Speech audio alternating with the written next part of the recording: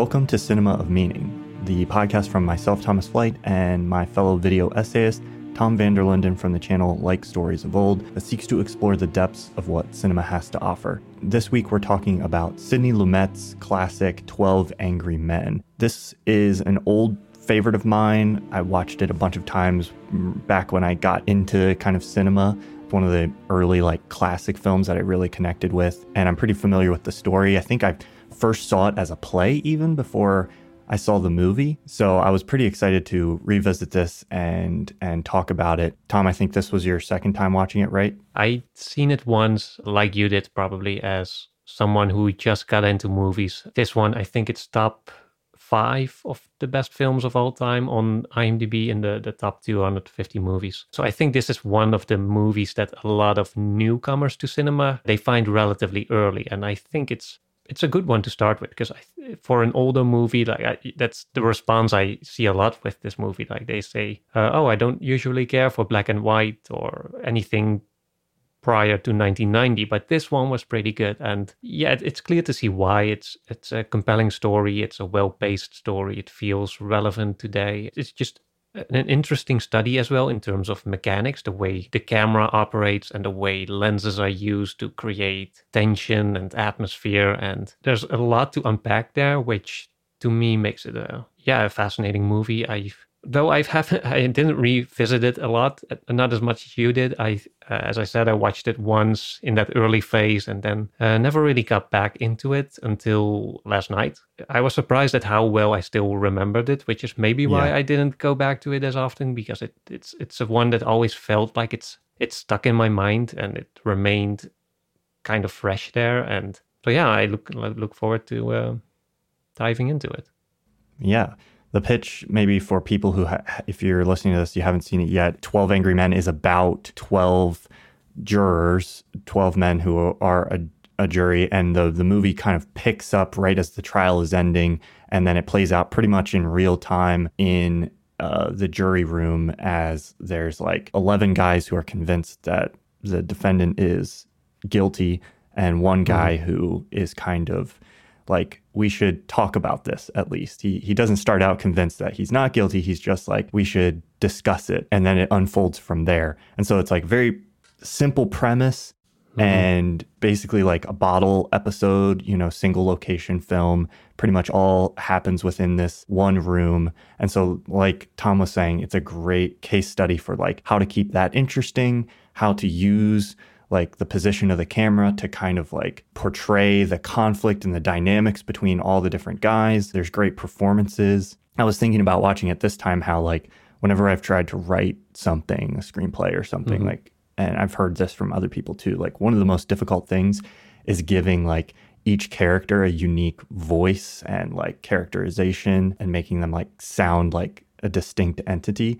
And that can be hard for, a beginner screenwriter, even when you're just writing 3 or 4 characters. But it strikes me just how well fleshed out each of these guys is, and how immediately you can kind of figure out what is going on with each guy, and you're they each have a distinct upbringing or background or position. It's very well written.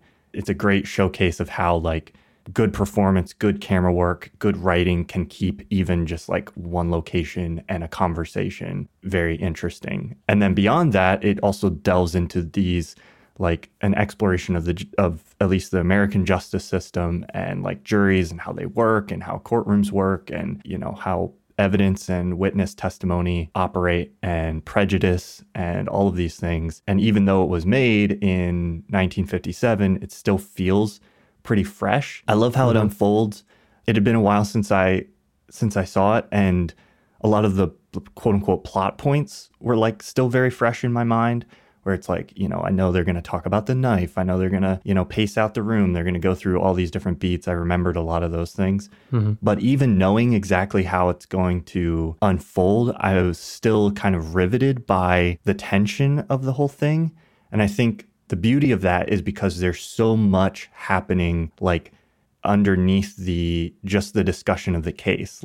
There's conflict between the two guys, and you're kind of hanging on the words of the different jurors, waiting for that moment where like you want to catch on their face like when they might change their mind. Yeah, all those dynamics are in play. And so I find that very like engaging to watch, and it kind of really sucked me into it. Yeah. Yeah, it reminded me a lot of our discussion on The Man from Earth, in the sense that it's basically a story that presents you with this singular concept and then spends the entire movie just breaking it down and exploring every little detail of it, which is something that I really enjoy. And it's now more obvious than ever the way The Man from Earth took inspiration from this movie, or basically any single setting story has a lot that it's taken from this movie. But that being said, I think this is also a good film or a good example to show how much more 12 Angry Men did than The Man from Earth, in the sense of The Man from Earth had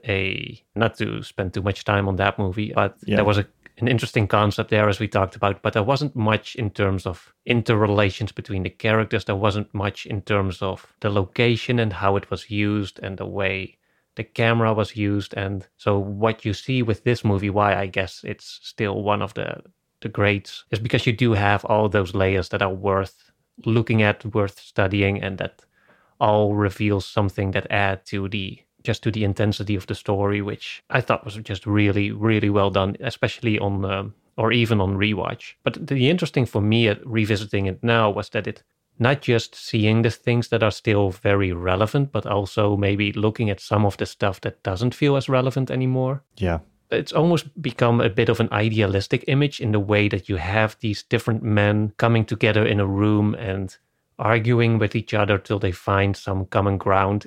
It feels like some part of that isn't really possible this day anymore in the age of the internet, where every single one of those individuals would likely find their own little community somewhere and become even further entrenched. So in that sense, this movie has made me feel a bit more pessimistic about when it comes to our possibility to find a consensus like that, or even have like a genuine, meaningful conversation like that. And you can tell the way that there's a lot going on in the sense of how human beings interact with each other, how we argue with each other, and how we should deal with different and opposing views or opposing viewpoints, and also when not to. Still, one of the funniest things that stuck out to me this time is there's that scene where they don't have names and they only have numbers, but there's the one really explicitly racist juror who goes on this rant at some point that makes every other character reject him, and they all turn their backs to him. They all step away from the table, and they're like, you go sit over there and shut up now, because this is even the one, he's not even the most ardent pleader of the case or the defendant being guilty.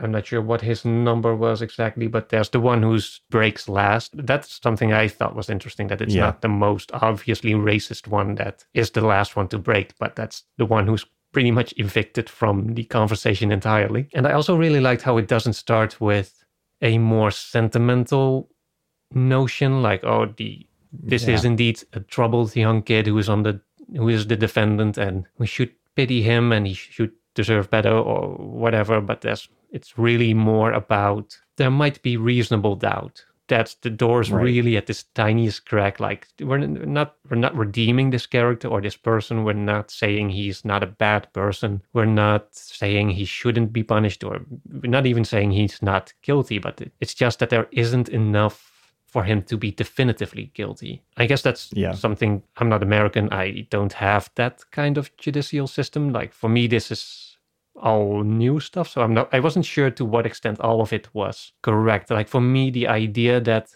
the punishment was already known before the judgment, I'm not sure if that's something that ordinarily happens, because I can guess that really sways the jury in one direction. If they know, like, if we're gonna vote guilty, he's gonna get a prison sentence of 2 years, or he's gonna get the death sentence. Those might influence how a jury, or at least I can imagine that might influence how a jury behaves. Yeah. In my understanding now is that generally sentencing happens after conviction. So, you wouldn't know for sure going in these days, although it varies from state to state generally. Like, different states have different, ways of they handle prosecution.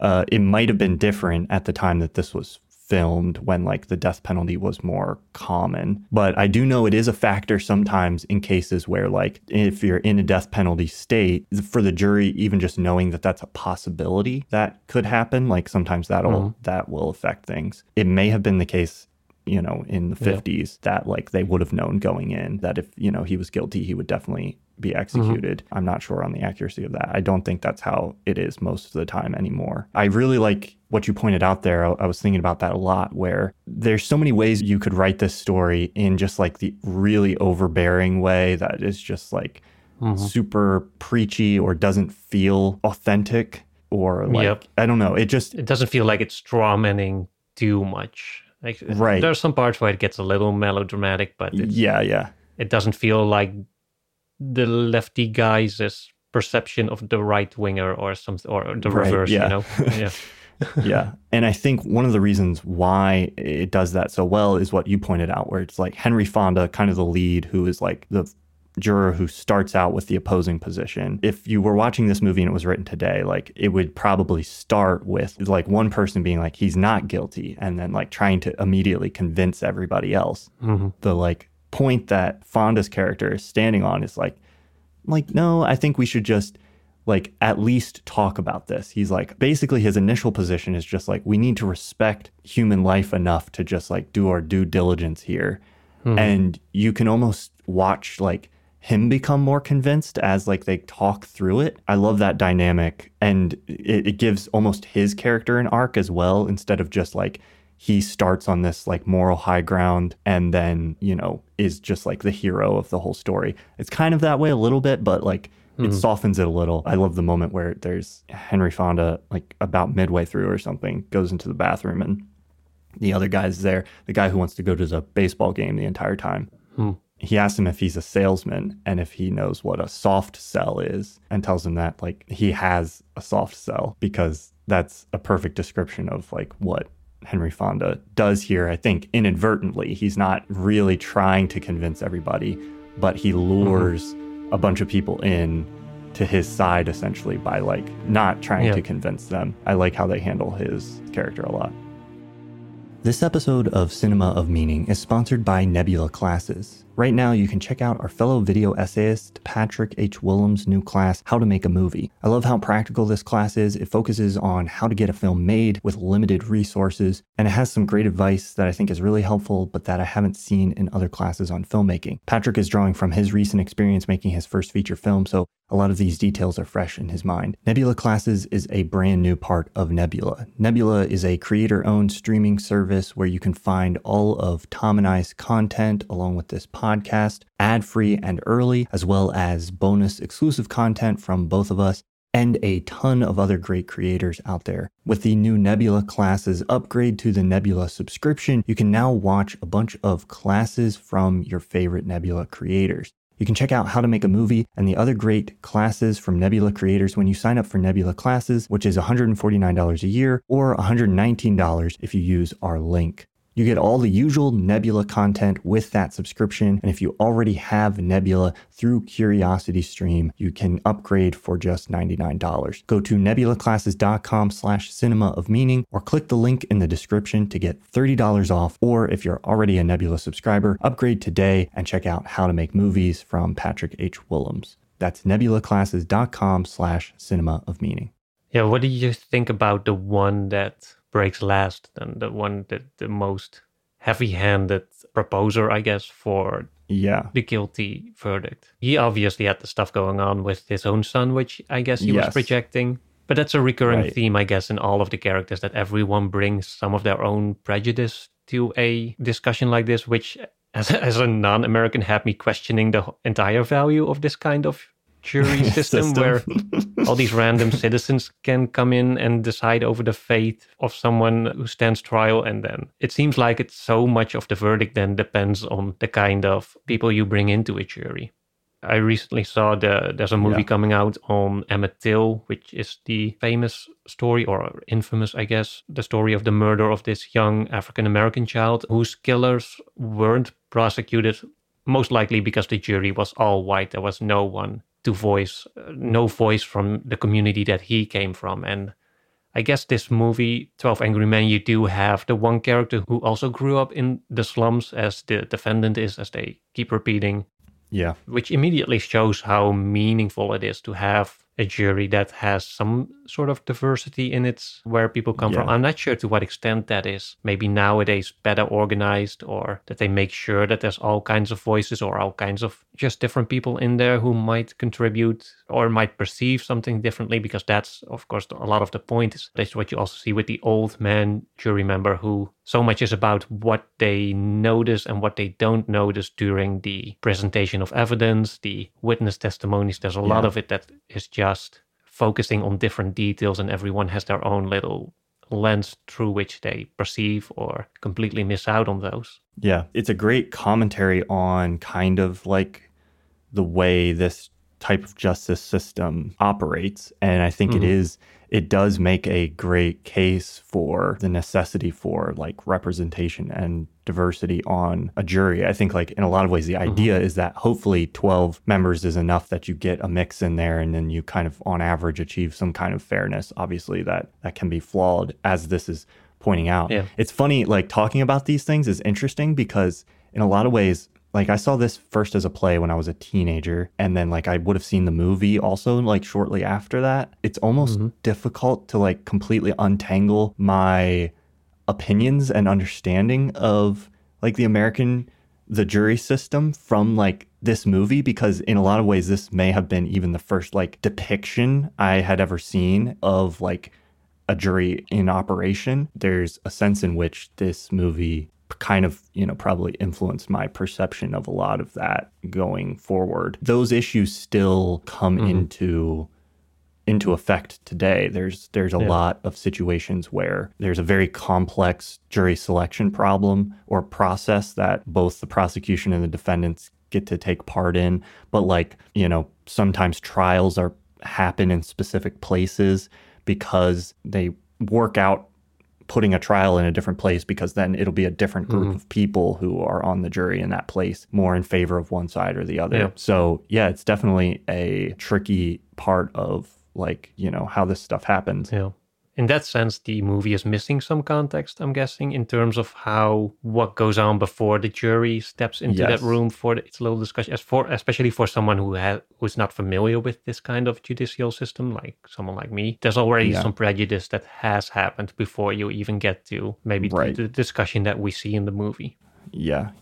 And I think, some of it too is like, obviously I can't, without doing a bunch of research, I don't know exactly how this film fits into the position of its time. But I think like, for 1957, I think this movie is a fairly progressive like critique, like in the mainstream. Like, so it would have been potentially pushing the boundaries of what would have been like, oh, these things are important. There would be a lot of people outside of the kind of demographic of white men that are in this jury in this movie who would have understood the unfairness of it. But I think like within that demographic, it wouldn't have been like a given that like, oh, we should, we need to expand this so that it is more fair and democratic or representative. But yeah, I think the movie does a great job of showcasing that in a really like, by letting you watch it happen. And I think that's one of the things that makes this movie interesting, despite the fact that it's just a bunch of people talking in a room, is that it still manages to showcase like show, don't tell, which we sometimes think of as like just being a function of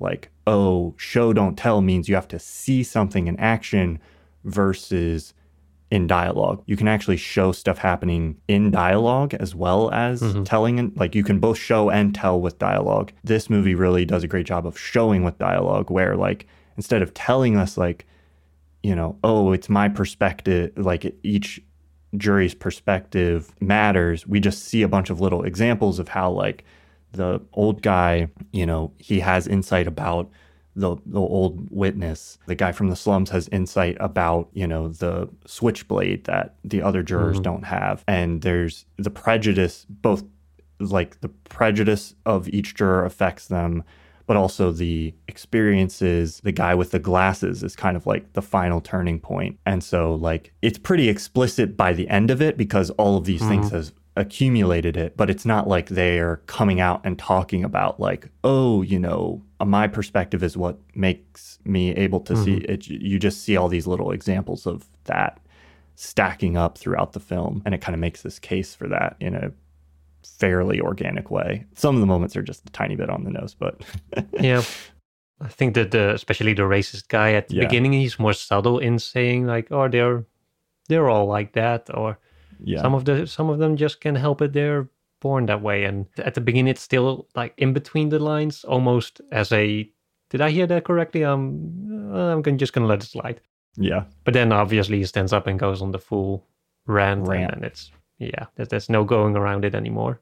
Yeah. Do you think the movie makes a case for the general value of this kind of judicial system, the way just the idea of bringing together citizens, especially like a diverse group of citizens, to discuss the fate of someone who is put on trial? I was thinking about that, and I'm not really sure, because, you know, in a sense it's showing the potential fallibility of this system pretty blatantly, where it's like, you know, people just want to get home and it's hot and they, you know, want to go to the ball game and they're distracted and they are already convinced and, you know, uncritical of the system itself. And so like if Henry Fonda's character hadn't been there, this guy would have gone, you know, straight to the chair or whatever. It's critical of the system in that way, but then the movie as a whole is also depicting this very like idealistic portrait of like, but then it did work. Like they did talk it out and they figured it out and came out the other side with kind of like landing in the right position.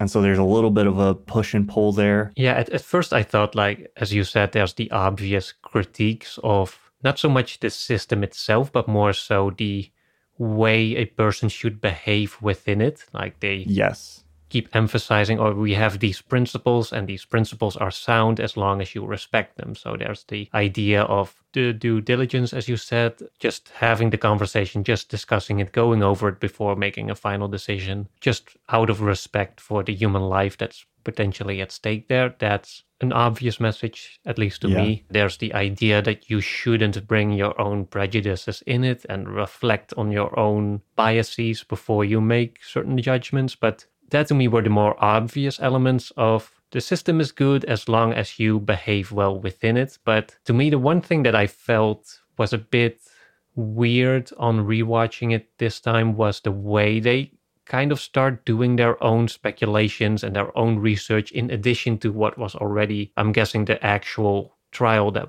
went on beforehand. So you kind of see if there was they kind of mentioned that there was a failure on the lawyer's part to really hammer down on the witnesses and to really explore the case in detail, which they also explain by having court-appointed lawyers who might not be into it that much, and they kind of phone it in and leave a jury also with lack of evidence or maybe too many questions, too many open gaps. On the one hand, I think the movie is trying to say like, okay, there needs to be, for a jury to function properly, everything else has to function properly as well. Like a good jury cannot do its work if the work beforehand by the lawyers and the witnesses and everyone else involved hadn't also been done. But when that's not the case, it feels like the movie is looking for, it's not exactly trying to argue that the jury can make up for the lack of investigation by doing it themselves, because some parts I thought were really interesting, the way the two witness statements contradicted each other, by one claiming he heard a noise or he heard someone yelling, while the other witness claimed that at the exact same moment the train was going by, which I'd forgotten about that argument. So it was really interesting to have those dots connected again, and feeling stupid all over again for not thinking of that myself. But that makes sense. That's logical arguments, I'm guessing. But then when there's the switchblade demonstration, like that, to me, that felt where the jury kind of overstepped into speculation. Like, I get that it makes sense that you would hold it like the way the slum juror, just to, for lack of a better term, pointed out. But, you know, if you take that scene 1 minute further, you can also imagine maybe some scenario in which he dropped the blade or picked it up again, or for some reason flipped it over in his hand, especially if he was like really experienced with switchblades. He could do like a quick tussle or something. I'm not sure how, like a knife trick to have it in the other hand, which would fit the scenario as it was described. I felt like there were some elements where they were kind of moving into speculative territory, which I'm guessing is not exactly the appropriate job for a jury to do at that point, because that's what one of them, I think, also argued. I don't remember which one exactly, but that they should stick with the evidence that was presented, and they should stick with the testimonies that they have, and they can't basically restart the investigation all over again just because they feel like the lawyers didn't live up to their responsibilities or they didn't do their job properly. So that's something I just felt a bit strange about. Like, is that something that can happen in actuality, or something that should happen? I don't know. That's just a thought I had on the general role and the place of the whole judicial system in this particular story.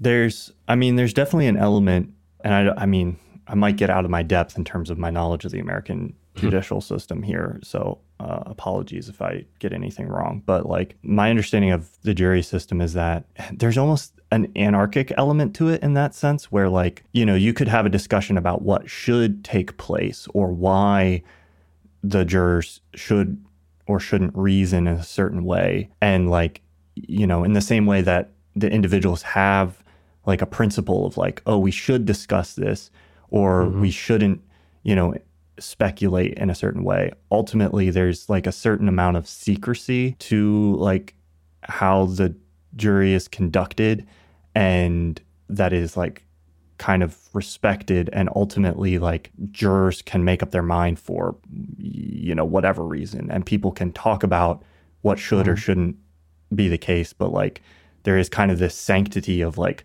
what these 12 people decide is what goes, and then you can appeal if you don't like it. You can, the system has other checks for that, but like you could theoretically have a jury of 12 people and all of them could be like, well, we do think he's guilty, but we're going to say not guilty. Like, we think he did it, but we also think like the punishment would be unjust for this crime, and so we're going to say not guilty. Like, I would argue against doing that kind of like on the basis of principle, or some people would, but like that's technically, theoretically within the power of a jury to decide if they so chose, which I think in a sense like is a part of the ideal of it, of like ultimately like within the American justice system, your fate isn't within the hands of the state, it's within the hands of other people, which is this like kind of the ideal here that's being represented, is like this poor guy, if he is innocent, is about to be prosecuted and convicted for this wrong thing, but then one sympathetic man is able to like sway everybody and kind of like save the day. And that's sort of, one guy can be a check against the whole, like the state against him, witnesses, 11 other jurors. And that's kind of the ideal of it. Because for dramatic purposes too, like the argument happens and they eventually sway everybody to a decision by the end of this. But like, but in reality, like the entire 11 other guys could have been like, no, we think he's guilty. And Henry Fonda could have just been like, I have a reasonable doubt. And you could have argued for like 11 days and nobody changed their vote. And then you just end with a hung jury and that has to go back to trial. And so that ideal does kind of exist within this conception of like how a jury operates. Like a built-in conscience system. Yeah, I think this, in a lot of ways, there's elements of that I think you're right that are strange, especially if you're not used to it. I think I'm so used to this idea of like, oh, this is how it works. Oh, I definitely get the idealistic elements of it, and I do like the idea of having the final say be with the citizens and not with the governing state. That is something that I find really interesting. But especially in the Netherlands, there is a kind of, slightly different issue, but we did away with a direct referendum, which is where people sometimes get to vote directly on some government issue that may or not go into a single direction. We never had, I think, I'm not sure how to translate all the Dutch legal terms into English, but there's two kinds of referenda is the right word, right? For like passing a law? Yeah.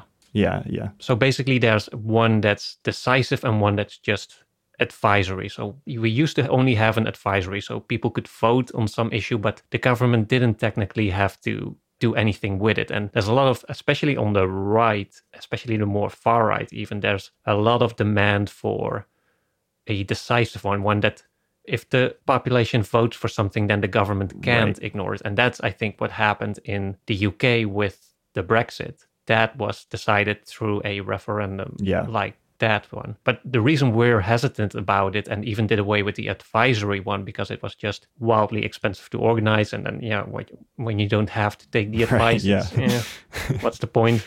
So it became more of this tool for like more populist parties to make a statement or to sway public opinion. And I guess that's also why we are reluctant to engage with more citizen-driven decision-making, because it's so vulnerable for emotional and more populist influence. Yeah. And that's not to say that we don't want any kind of democracy. Like it's easy to say it's anti-democratic, but at the same time, there's a lot of options at the before decision making. Like there's a lot of initiatives for citizen participation before you even get to a yes or no decision on a certain policy. And I think that's what more progressive parties are leaning to. They want more of that bottom up kind of involvement, instead of just only at the back end where there's suddenly a yes or no decision on a very complex issue that then gets hijacked by certain interest groups through, especially nowadays, it's so easy through social media to spread false information or that kind of stuff. But to bring it back to the American judicial system and the concept of citizen jurors, is that there is an element of that, I can imagine, in which one very charismatic person might overpower the other ones. And that's sort of, although I wouldn't say Henry Fonda in this case overpowered the others through just charisma and a kind of populist way of being. I actually really like and the way he demonstrated to how you can be calm and rational and just use reasonable questions and arguments to break down the other one's arguments instead of imposing your own. But still, I can imagine, because without him, as you said earlier, like this would have been a done deal. And so you can imagine like how many verdicts there have been made where there wasn't a Henry Fonda character present, and there was only the one who had the issues with his son, who wanted this guy to fry and and wanted to do it himself, basically. Yeah. You could easily have made a version of this movie where the opposite happens, like the evil twin of Henry Fonda comes in and it's like 12 happy men or something, and like he talks him into like sending an innocent person to jail or something. So like I think there's a sense in which like, this is more of a pro like jury film than an anti-jury film. Yeah, I don't think I don't think we need to put it in those limited in that kind of binary category. But I agree. I think ultimately it's more about something you mentioned earlier, which is like the way you should personally behave in this kind of situation than it is trying to like deconstruct this entire system in and of itself. I mean, it's definitely pointing out flaws in like the justice system with some of the like, it could be a public defender, it's talking more to like, how do we respond to those things? How do we think about those things? How should a jury behave than it is trying to like, critique the idea of like a jury itself or like how this kind of justice is depicted. It's interesting, like growing up in America and you take the way our system is constructed for granted. And then as you learn more about other countries, like I've become increasingly aware the older I get of how like almost every detail of the American system is constructed around intense paranoia of like state tyranny, which makes a lot of sense because that's what it was constructed to escape. But like that goes all the way down to like issues like this, where it's like, it's in the hands of the people ultimately, which is, an amazing ideal, but also like you're pointing out can sometimes backfire, and you can have more populist movements that kind of take control of the people. This kind of touches on, we did a guest host recently. We were guests on Beyond the Screenplay and we talked about Gladiator. And that movie is very much about, there's kind of this dynamic in that movie where they talk about the essence of Rome being kind of the people and the mob, and then the power then is located in like these individuals' ability to sway the mob and sway the people. And so there's this weird interplay between like democracy, republicanism in the Roman sense, and like also yeah. populism and charisma, those types of things. That's something that this movie deals with in an interesting way. And I love how it depicts that of like so many of these guys. Like there's a few guys in here with really hardline principles. I love the moment where number 11, he has an accent. The guy with the ball game, it's like even, it's tied. And the guy who wants to get to the ball game flips. Like juror 11 is so incensed because he's like, I don't care what you decide. I just care that you don't just do it flippantly. Like, you know, you need to have reasons. And so there are some really principled guys in here, but like by and large, most of them, the majority seem motivated by their own little personal issue, or like, hey, I just want to get out of here. It's hot. Or they're just convinced by somebody else, or they want to go with the crowd instead of with, like, there's some of these guys you can kind of feel like they just flip at a certain point because like, oh, now the majority is going this way and I just want to be with the majority. I don't want to stand out. I don't want to make a scene. And that's the case at the beginning too, where there's some guys where you could feel like maybe they have a few questions or some qualms, but they are not willing, like Henry Fonda does, to like take a stand at the beginning. That gets at, you know, not just like human nature in terms of how we make big decisions like this, but also the nature of just like arguments.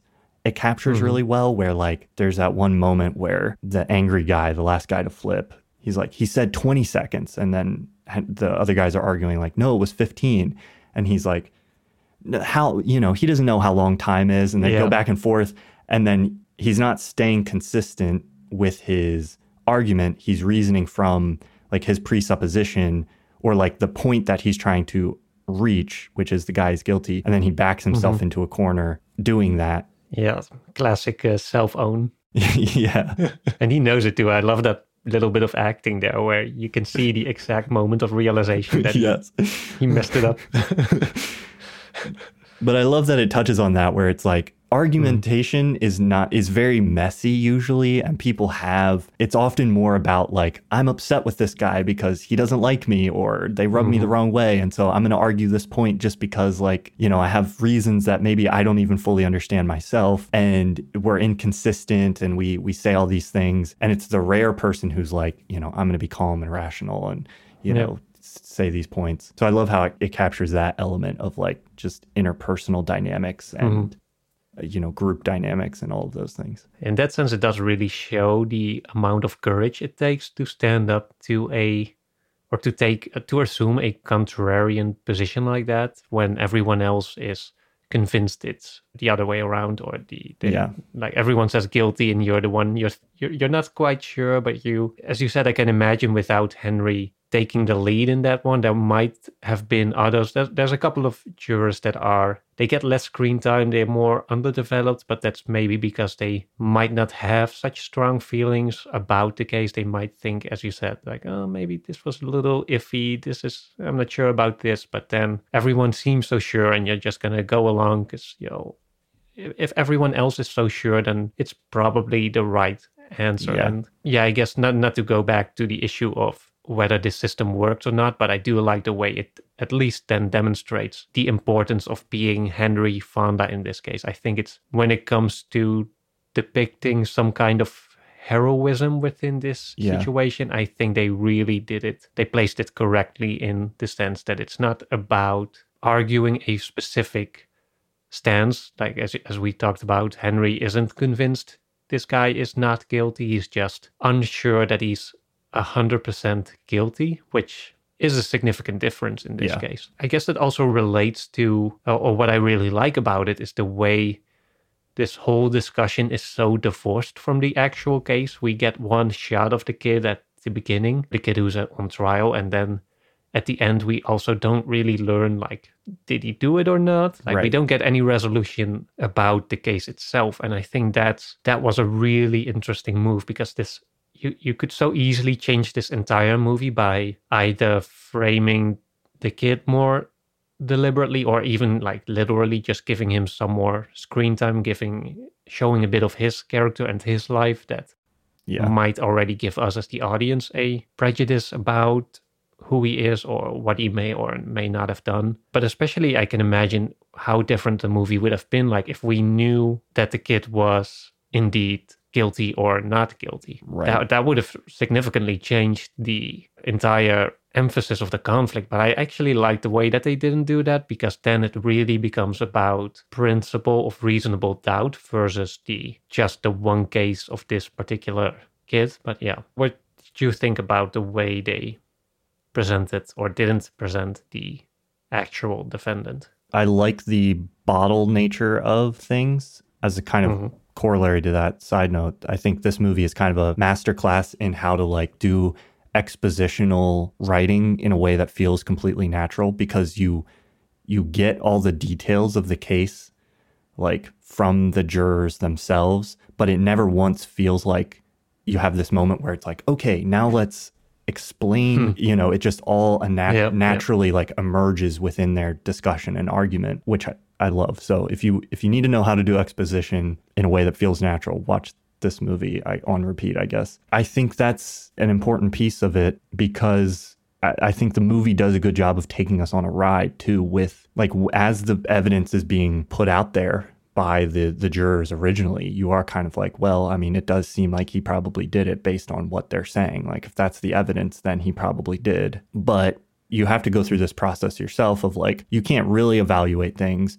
Like there are some things, like you said, like you could put the pieces together yourself with like, the L train and the noise and that kind of a thing. But I think, mostly the revelations, you probably won't be convinced in one way or another until the revelations happen. But then like, there's a great line. I wish I'd written it down. It's about 3/4 of the way through, I think. The camera's kind of pushing in slowly towards Henry Fonda. Like, most of the people have kind of flipped at this point. And he says something about like, we can't know. We never really will. Like, it's impossible for us to be certain. And I think the movie is very smartly like really grappling with that idea of like, not just did he do it, but like, how do you respond in a situation where like an objective truth is unknowable in total?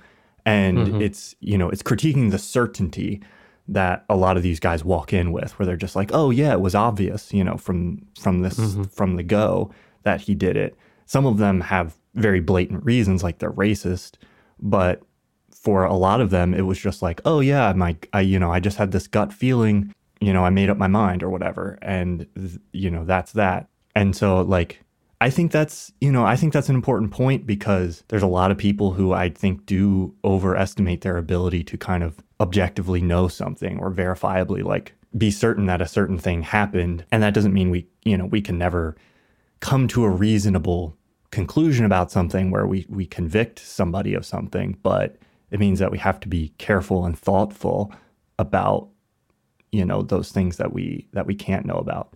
So yeah, I think the decision to like leave all the context out really helps put us in the room with the jurors and inside that experience of like, they know more than we do, but like we especially don't know, the details. We never will within the context of this story. Yeah, it got very David Hume-ish at that point, where David Hume, the famous philosopher who pretty much ruined knowledge for everyone and really argued against the idea that humans can know anything with absolute certainty, which obviously throws a wrench into this whole system. Right, yeah. Because this is another one of those things that you can easily see the other way around, when there is obvious perpetrator to something. Like I can imagine if there's a crime where one would demand more justice, like let's say someone murdered a child or something, or some other case where everyone kind of feels like, oh, this is so obviously true and this is obviously an evil person who needs to be put away, but we don't have that certainty. So you can imagine then there's so many ways for this movie to have been a completely different one, which I guess is interesting in itself. It feels like it tackles a lot of complicated subject issues in its short runtime, or at least its relatively short runtime. But yeah, I agree. I also don't have the exact quote that you mentioned, but I do love the idea that I guess it doesn't emphasize the need for certainty, but at least the absence of false certainty, maybe. Right. I'm not sure what the best way to put it is, but yeah, I do like the idea that I think that's what the movie ends up arguing, is that, okay, we have this system, we bear a responsibility within it to do our jobs properly. And the best way to go about it is for everyone to start with at least doing the work, start the discussion, not phone it in, not take any shortcuts to go see the ball game or whatever. And then to just really examine, if someone is certain about it, where that certainty really comes from and what might be the underlying prejudices that might feed into that in a way that justified or doesn't serve the principle that the jury stands for in a meaningful way. I agree. I think if the movie has something meaningful and interesting to say, that's part of what it is ultimately. And you mentioned earlier the framing of like Fonda's character as kind of a soft hero in this story. I think like I said, like I saw this movie fairly young as a teen. I don't know what my age would have been really, but I think like younger side of a teenager. It's funny, like rewatching this and looking back on this now, like I think I really did, like as a young person, like see his character as like a kind of heroic role model. Like, I don't know, he was just like, this was the kind of character like that I was like, that, you know, whatever that guy's doing, like that's something that I want to have more of or want to be. And that wasn't like something that I think I felt through that many films growing up, but this one, for whatever reason, was like, juries have always kind of fascinated me, maybe because of this movie. Like, not just like, oh, I want to go to a jury and pull a Henry Fonda and like, you know, convince all the unreasonable people of what is actually going on or something, because I don't think that's really what this movie is trying to represent either. But just like that ideal of like standing for a principle, even like, because that's the thing, I think that's a very important distinction here, is he's not even standing for a specific belief of like, he's just standing for like a certain way of approaching the situation of like, you know, he's putting his foot down, not a conclusion, but for like this is how we should conduct ourselves. Yeah. I'm not sure if the movie explicitly goes into that, but to what extent he carries, what are his prejudices? Or is he supposed to be the personification of absence of prejudice and more the embodiment of how it should be, in which case his personal preferences are left on the outside? I think if there's any allusion to prejudice on his part, there's a moment at the very beginning where he goes into the bathroom, he's trying to dry his hands, and the one guy is like, I forget which other juror it is, but he's like, makes some comment to the effect of like, was he abused by his father? And Fonda's character is kind of like, maybe. He doesn't really like confirm or deny, but I think there's an illusion there that maybe he was kind of in a similar situation to this, the young man on trial, of like, you know, abused by his father or had an aggressive father or something. And that might have been part of the spark. It leaves that, you know, he's the one character we don't really get too much. Well, not the one character. There's a few more opaque characters, but he's one character we don't get like as clear a view into maybe his motivation for doing this or why he is that way. Unlike the guy who is wishy-washy just because he's an ad executive. I noticed that this time. I was like, I guess Sidney Lumet or whoever wrote this must not have liked ad people very much, because there's this one guy who's like, oh yeah, I'm an ad executive, and he's just he's one of the limper characters in the group. I had one last question, Sure. Maybe quite insignificant, but what do you think? Why did it matter that it was the hottest day of the year? Well, that actually goes into something I wanted to touch on a little bit anyway, which is just kind of like, you mentioned it at the beginning when we never really talked about it, which is like the creation of atmosphere here, where it's like they're sweating. You can see the sweat develop on them, like as they go on their shirts, and they're like cooling themselves off, and creates a lot of movement in an otherwise static situation. Yeah. And at one point, like it starts raining, and then they close the windows, and then they figure out how to turn the fan on. And all of those things like feel very insignificant, but I think it adds a lot of life to this very contained, otherwise static situation. It also just adds dramatic effect. Like you can feel the heat, like they're almost in there boiling and like sweating metaphorically over this issue. But then like also you can see the sweat is like, there's one scene towards the end where one of the last guys to turn, the guy with the glasses, is finally convinced. and like a literal drop of sweat like develops on his forehead and like runs down his face. And it's like, you know, it's a little on the nose of like, oh, he's sweating now because like, you know, he's realizing he might be wrong or whatever. But it's also motivated. And it just adds to the like, from the moment they get in there, they want to get out of there. You know, it's not pleasant to be there. It's like the biggest thing is, I think at the beginning, it helps us feel like a little bit more sympathetic to all the guys who just like want to get it over with, you know, in the general atmosphere of like, okay, you know, we all know what's going on here. Let's just call it a day because, yeah, it's really hot and you want to get out of there. Turns the whole thing into this pressure cooker. Yes. Yeah. Yeah, but I love that. I love that use of atmosphere, and then the rain, and then the sound of the rain plays a role in like the second half. It just kind of there was something you said earlier. You were talking about a section, and you called it a scene, and I was like, that's a really interesting term to use because like normally we think of scenes in movies as being delineated by like locations. Like, okay, you move on to this new location, and a scene happens, and then it ends, and you go to another location, and a scene happens.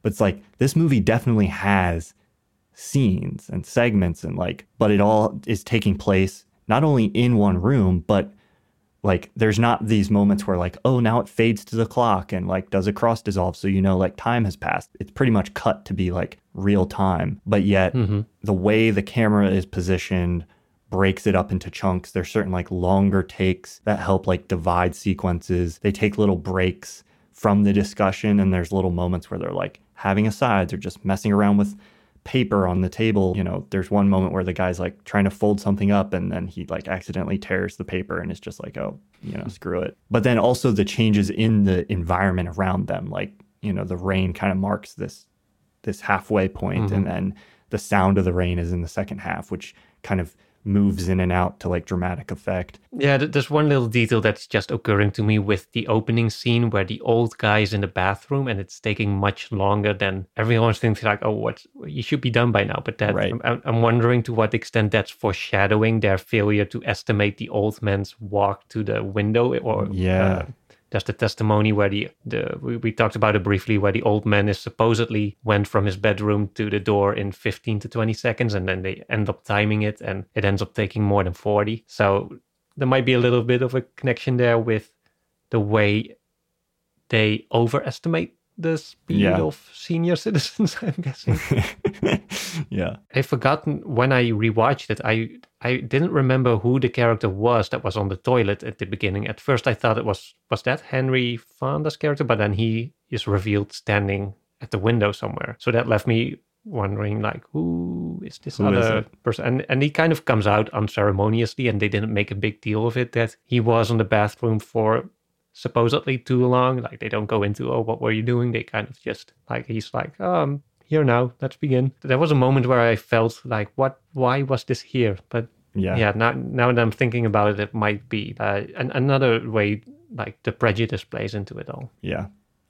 I really like the character, the old guy. He's the first one to flip. I love his reasoning for flipping, because he's kind of like, he's not really like, oh, now I'm convinced.